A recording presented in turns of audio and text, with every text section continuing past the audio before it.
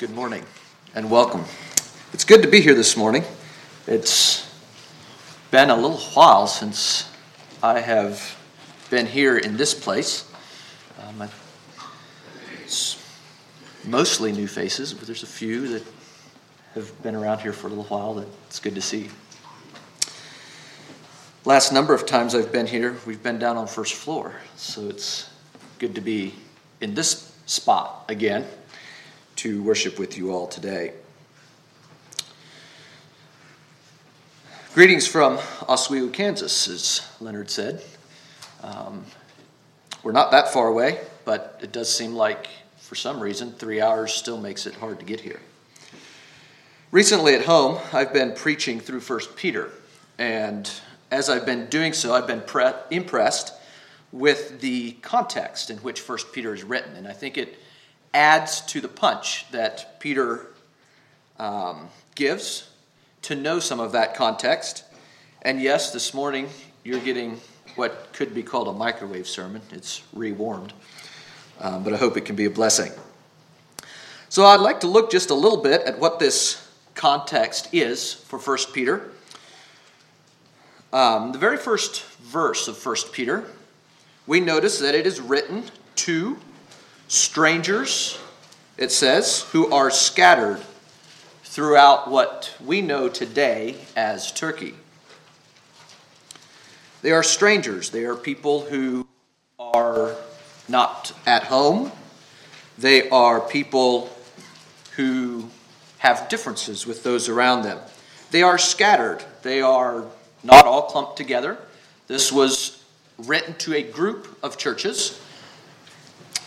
And it is also possible it was referring to scattering that happened because of persecution. During the time this was written, the people that Peter wrote to were experiencing a fairly high level of persecution at that time. These people were being abused, they were being killed, they were being tortured because they claimed the name of Christ. Persecution then, unsurprisingly, comes up repeatedly in 1 Peter. It is a repeated theme. It is something that he addresses in a number of different angles. Peter here addresses, among other things, how the people in these churches, these persecuted people, should respond, both in attitude and actions, to this persecution that was happening. So that's some of the context. The churches that were being written to were a diverse group of people. Some of these were likely Jews who had scattered from Israel and had started their own synagogues. Often when the apostles had gone out, they preached to the Jews, and then from there they preached to the other people around. So likely these churches had quite a number of Jews. They would have been familiar with the Old Testament. They would have been familiar with the teachings of God, with the Scriptures. But then there are also quite a few who would have had pagan backgrounds. So these were people who would not have known the Scriptures. They were not used to thinking of Jehovah God. Some of these people would have been quite wealthy, likely, or had been. Some of these people would have been likely in extreme poverty. Some of them would have been very influential. Others may have been bottom-rung slaves. So that's a bit of the context. Jumping a little further into 1 Peter, there's some literary context for what I'd like to look at today. 1 Peter 2, verse 13 through about 3:7. Is a pretty lengthy section in which Peter discusses the idea of submission. He teaches this idea from a few different angles with a few different areas. The first one he talks about is submission to government. And I think it's especially poignant when we remember that he's teaching about submission to government, to a government that is persecuting these people. Secondly, he teaches about submission in society, or we could maybe say the workplace, Specifically, the interaction between slaves and those who own them, slaves and masters. How does that look? And then lastly, he talks about submission in the home. And again, many of these would have been Christians that likely came to Christ married, with family, and who may have been alone in their decision. I expect there were a fair number of these people who were Christians whose spouses were not. What does submission look like in that context? This then brings us to our topic today that we find in verses 8 and 9 in chapter 3.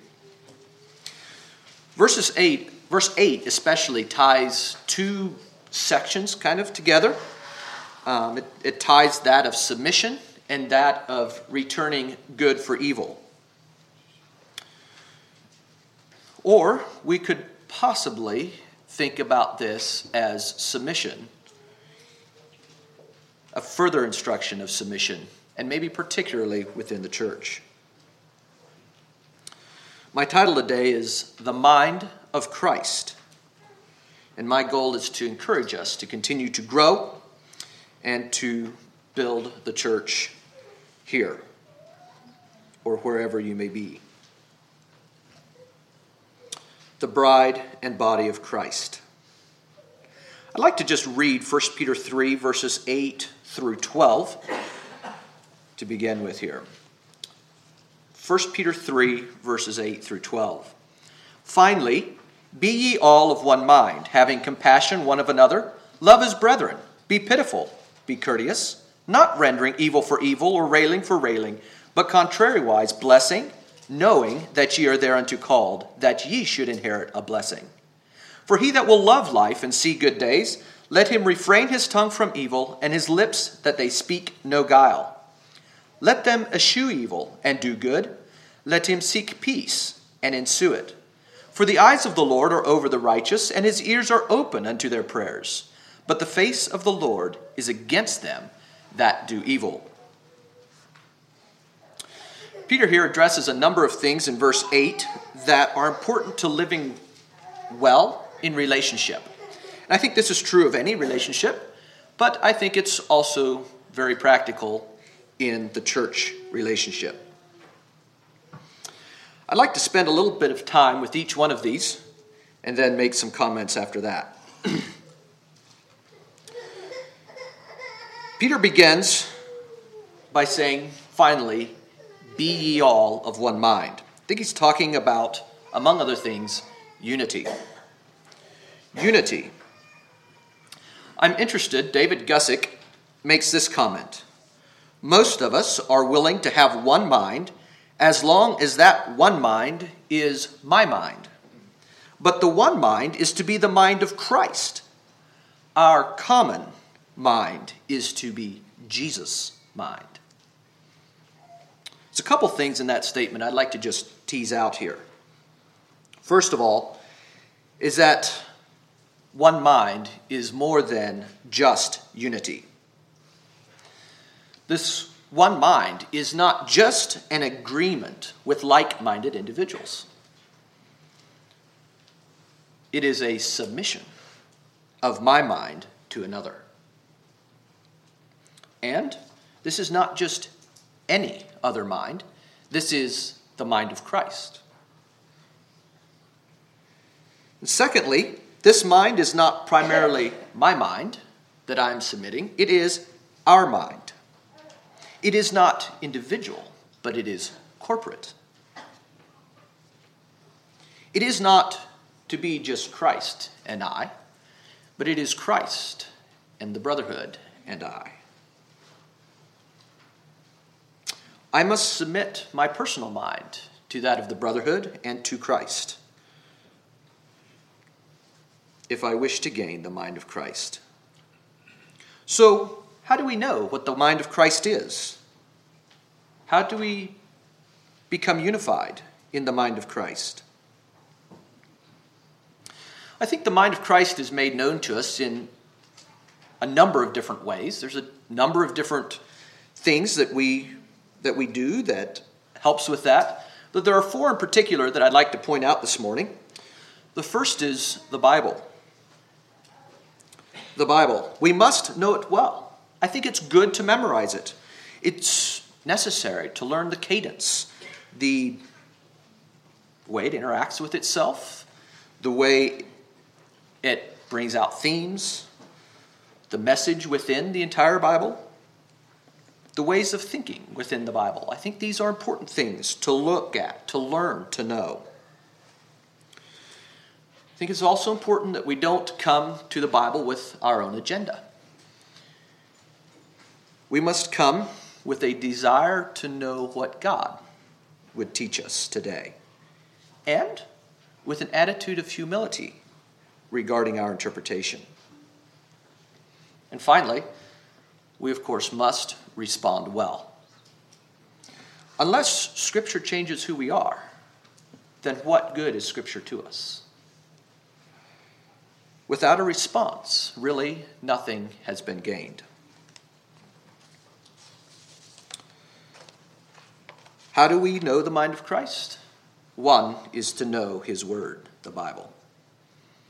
The second is the Holy Spirit and its work in our lives.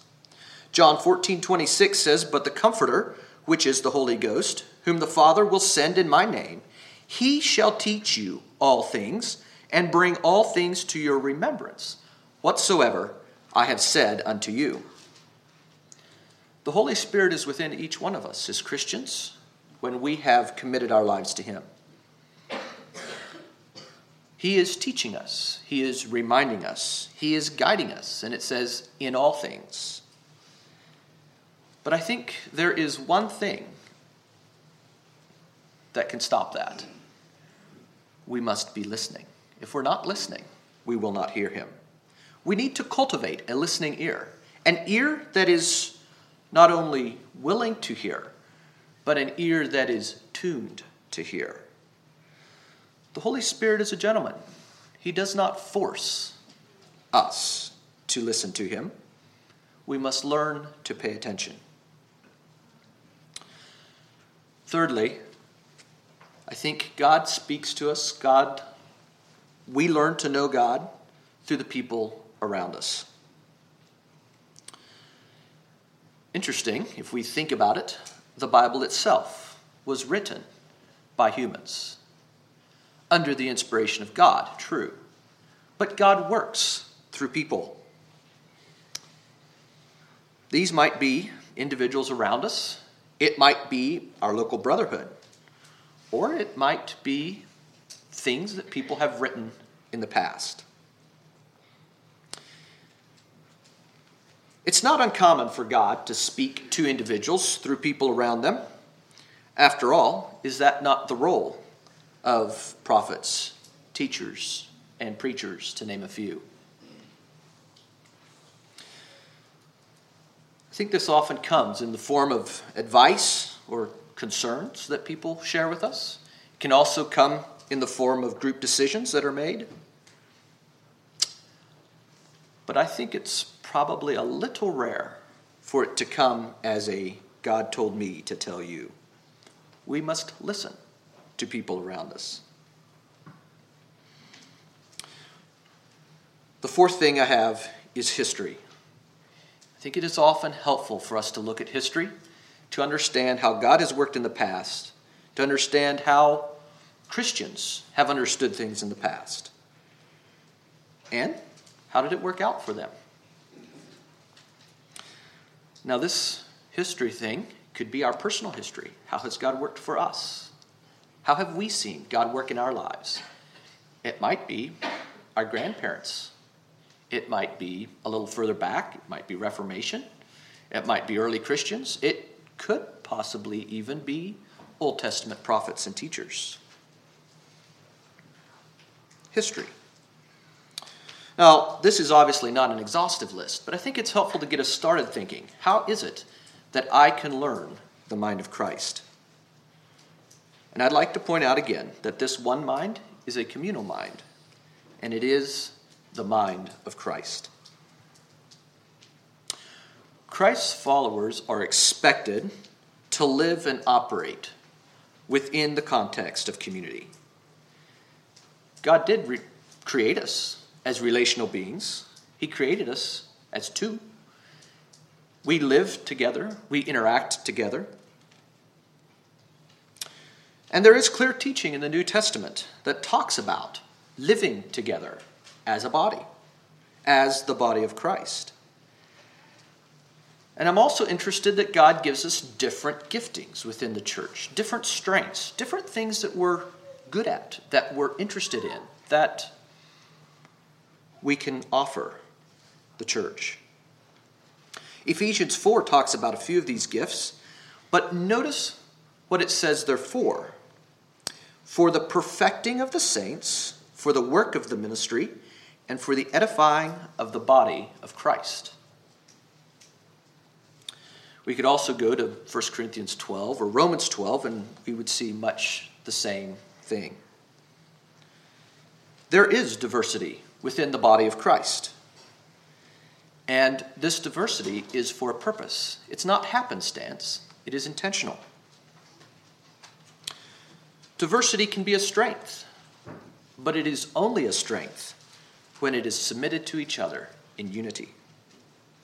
There's an old story about a father who was trying to get a point across to his sons, plural. And he bundled together a bundle of sticks, a whole group of sticks, and he gave that to them and challenged them to break it. And they worked at it quite a while. They tried quite a number of different ways to break this bundle of sticks. And in the end, they were unsuccessful. And they brought it back to their father and were kind of, what's going on? And his father says, well, you can't break this bundle. It's real easy. And he took the bundle apart and he broke each one of the sticks individually. The church, when it is bound together in unity, is unstoppable by Satan and his kingdom. But if he can take us apart, he can very easily break each of us individually. I think there's many a local church that has been destroyed through a lack of unity. I suggest that each one of us individually is responsible to maintain our connection to our church, to our local church, to the church, the body of Christ. When we feel ourselves being driven away, I think we do well to do what it takes to bind ourselves more closely to the body of Christ. But I also believe it is a corporate responsibility. When we see individuals being wedged away from us, we should reach out and invite them closer to us. Unity. This one mind. It is an act of submission. I think it's both an active act of submission and a passive. We must both offer what we have and defer to those around us. It is an act of submission by many people to each other and to Christ. The second word here in verse 8 is compassion. It says, have compassion, having compassion one of another.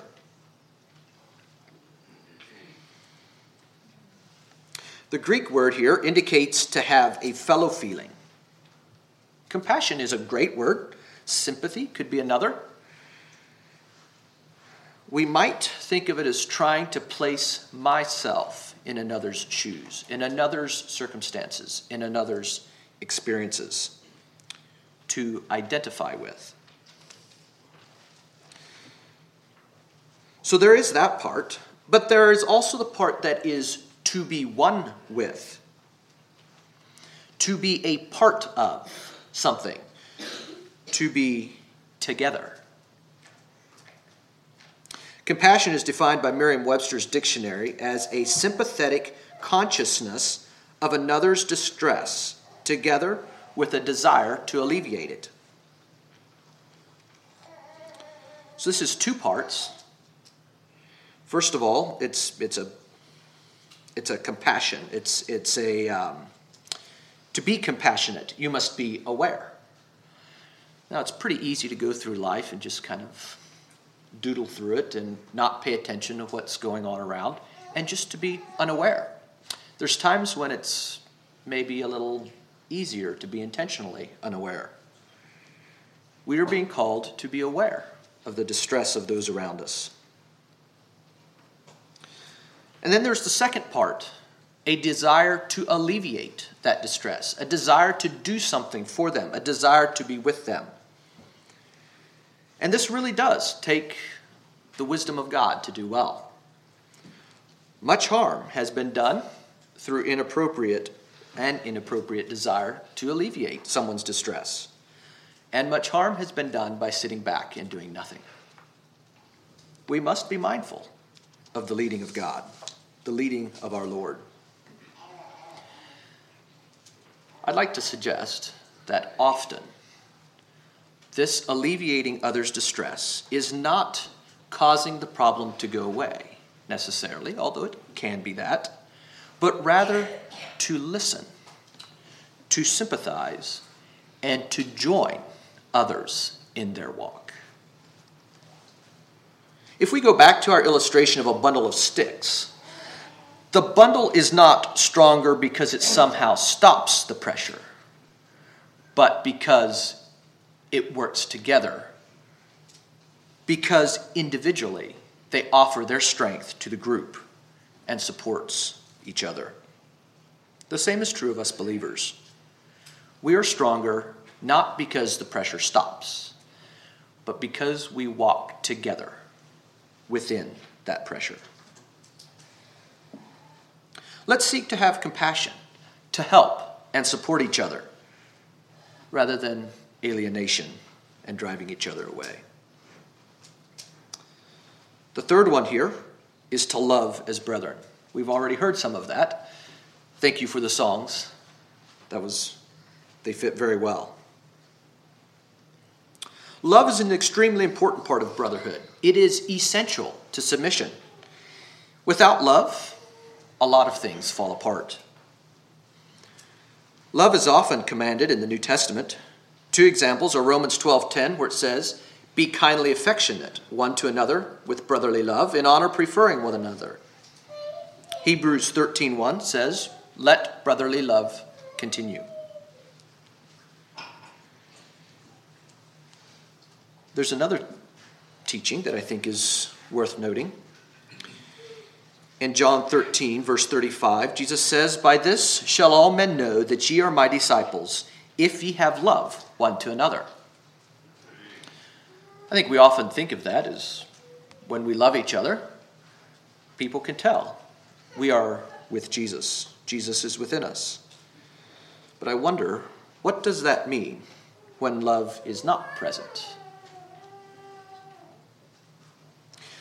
1 John 4, verse 20 says, "If a man say, I love God, and hate his brother, he is a liar. For he that loveth not his brother whom he hath seen, how can he love God whom he hath not seen?" Love is both an attitude and an action. If we don't choose to have an attitude of love, if we don't choose to act loving, then I'd like to suggest that we are probably not loving. Love is a choice, and yet it is also more than a choice. It is a choice, it is also an attitude, and as such, it can take some time to build. It takes time to truly learn to love, to truly gain that love of our brethren.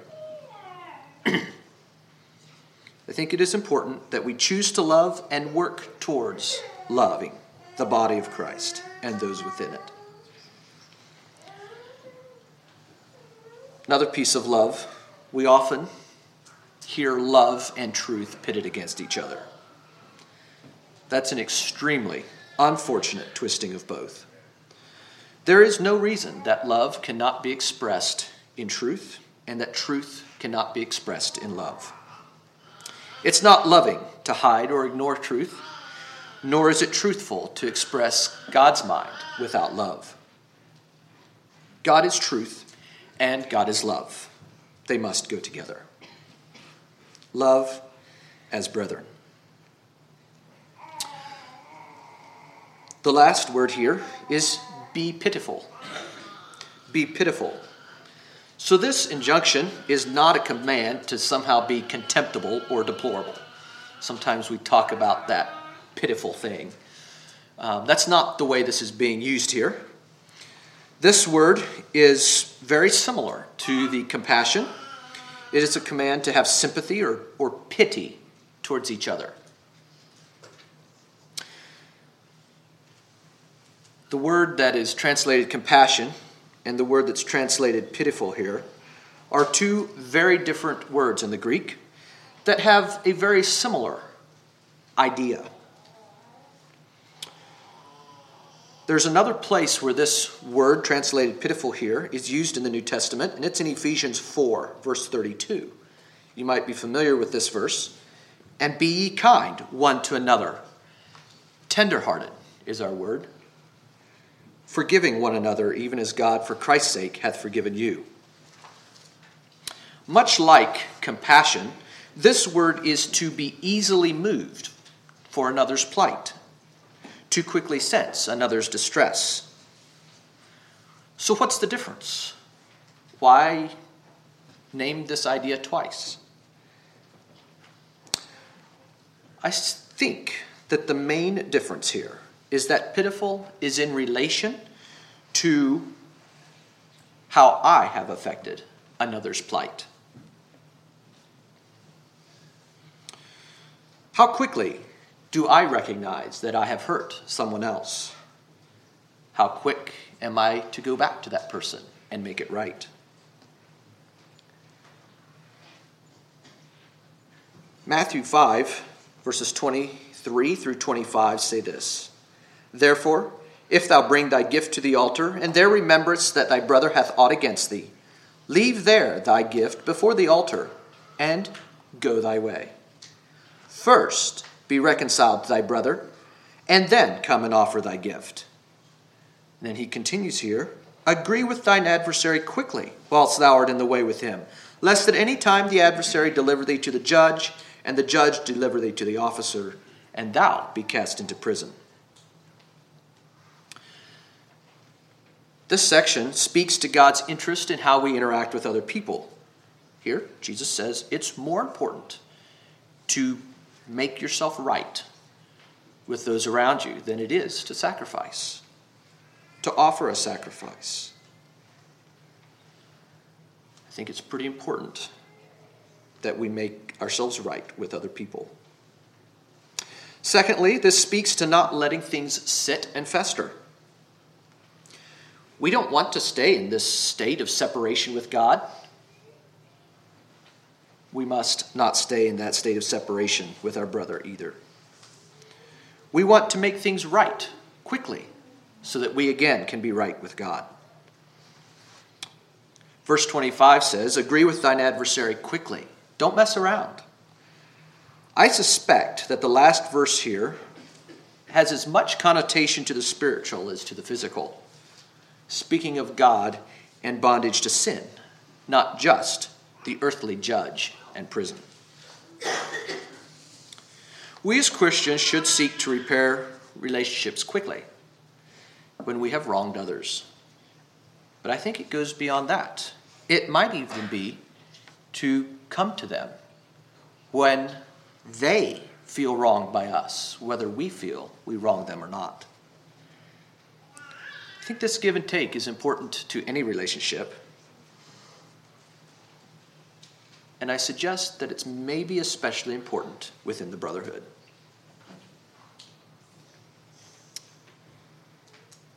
I think I said the pitiful was the last one. I was wrong. There's one more. Be courteous. Here the idea is to be friendly of mind, to be kind. That doesn't match up exactly with the King James Version, courteous. The Greek doesn't match up exactly with this translation, but I still like it. I think the Greek talks about the attitude or the frame of mind and insinuates the action. Here the English talks about the action and insinuates the attitude. To be courteous, according to Merriam-Webster's again, is to be marked by respect for and consideration of others. And if you look throughout the scope of the translations, it is most often actually translated using the idea of humility or without pride. And that's a little different take. But the proud mind is definitely not a friendly mind. And a humble mind leads itself to kindness, to consideration of others and their needs. Courtesy, humility, they are essential to quality relationships. They help remove the heat that happens in the friction of misunderstandings, of differences, of failures.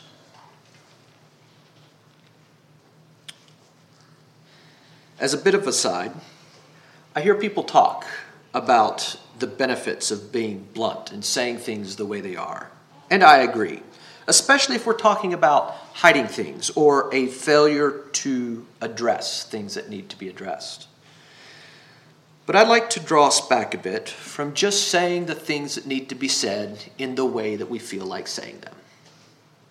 I think it's worth the effort to say things in a way that enables people to more easily hear and respond well to what we are saying. It really does nobody good for things to be said in a way that unnecessarily breaks down relationship. It's also true that when we have courtesy with each other, we're less likely to paint ourselves into a corner of our own making. And if I extend courtesy to those around me, they are more likely to extend the courtesy to me when I need it. To be friendly of mind, to be kind. I trust that's the way we wish to live.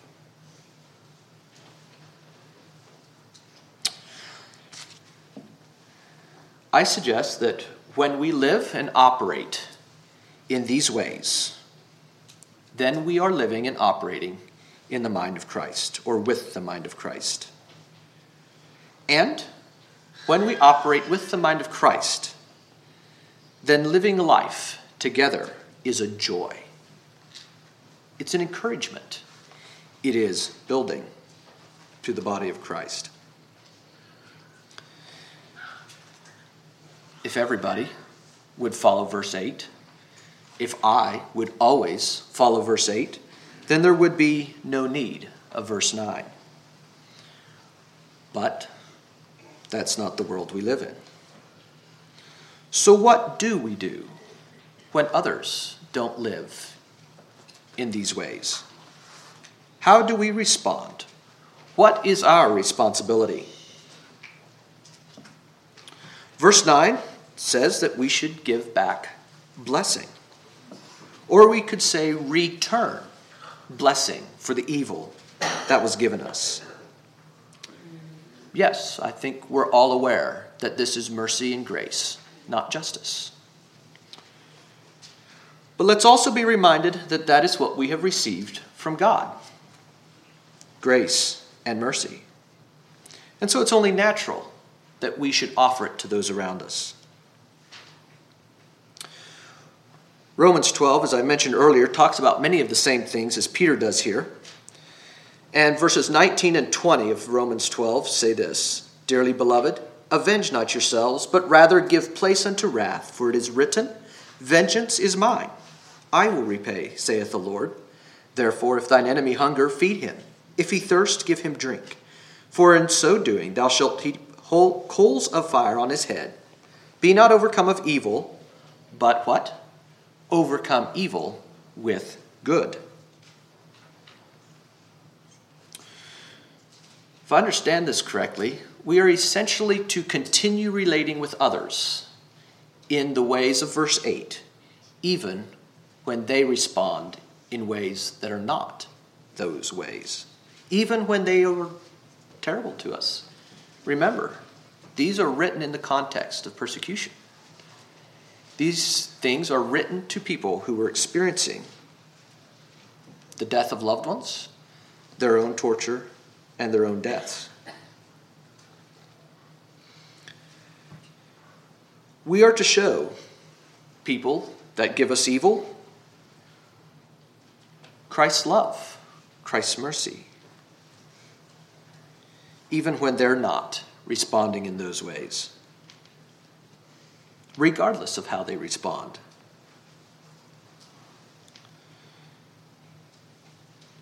I think part of what God is asking us to do is to show them God, who loves us, works with us, forgives us, and has mercy on us, even when we don't deserve it, and even when we have been antagonistic towards him. Verse 21 reminds us that when we return evil, we have been overcome of evil. But when we return good, then we have overcome evil. And also, I notice that justice does not go away, but rather it is left to God. Coming back to 1 Peter, verse 9 says that we should return blessing. Do you notice the tail end of that verse? Where it says, so that we will inherit a blessing. The blessing that we are to give is a pretty open-ended word. It's not very distilled. It is a term that basically means the opposite of evil and railing. There's plenty of room for creativity, but it is to be the benefit of the other person. We should be desiring good things for all people. And the promise is that we will receive a blessing as well. In conclusion here, in 1 Peter, we are told to live in the same mind, the mind of Christ. We are called to live in compassion, to be aware of and participate in others' distresses, others' joys, others' burdens. We are called to live in love, that strongest of all binding agents. We are to live in pity, quickly making right where we have sinned against others. We are to live in courtesy, a kindly attitude that helps relationships grow and flourish. And finally, we are to live in these ways regardless of how others are living. Are these things a part of the mind of Christ? I believe they are. And they are definitely the way Christ has acted towards us. I was reminded recently of the terminology of the body of Christ and how that is a really big deal. We together here today are a part of the body of Christ. Our actions and our attitudes towards each other are attitudes and actions towards the body of Christ. Towards Christ. It is his body. Matthew 25, in verses 40 and 45, it says a very similar thing, that inasmuch, Jesus speaking, inasmuch as ye have done it, or not done it, unto one of the least of these, my brethren, ye have done it, or not done it unto me. That's combining the two verses there.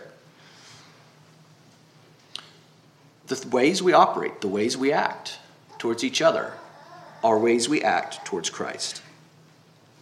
We definitely want to live in these ways towards Christ. How well are we doing towards our brother, towards his body? Let's bow our heads in prayer.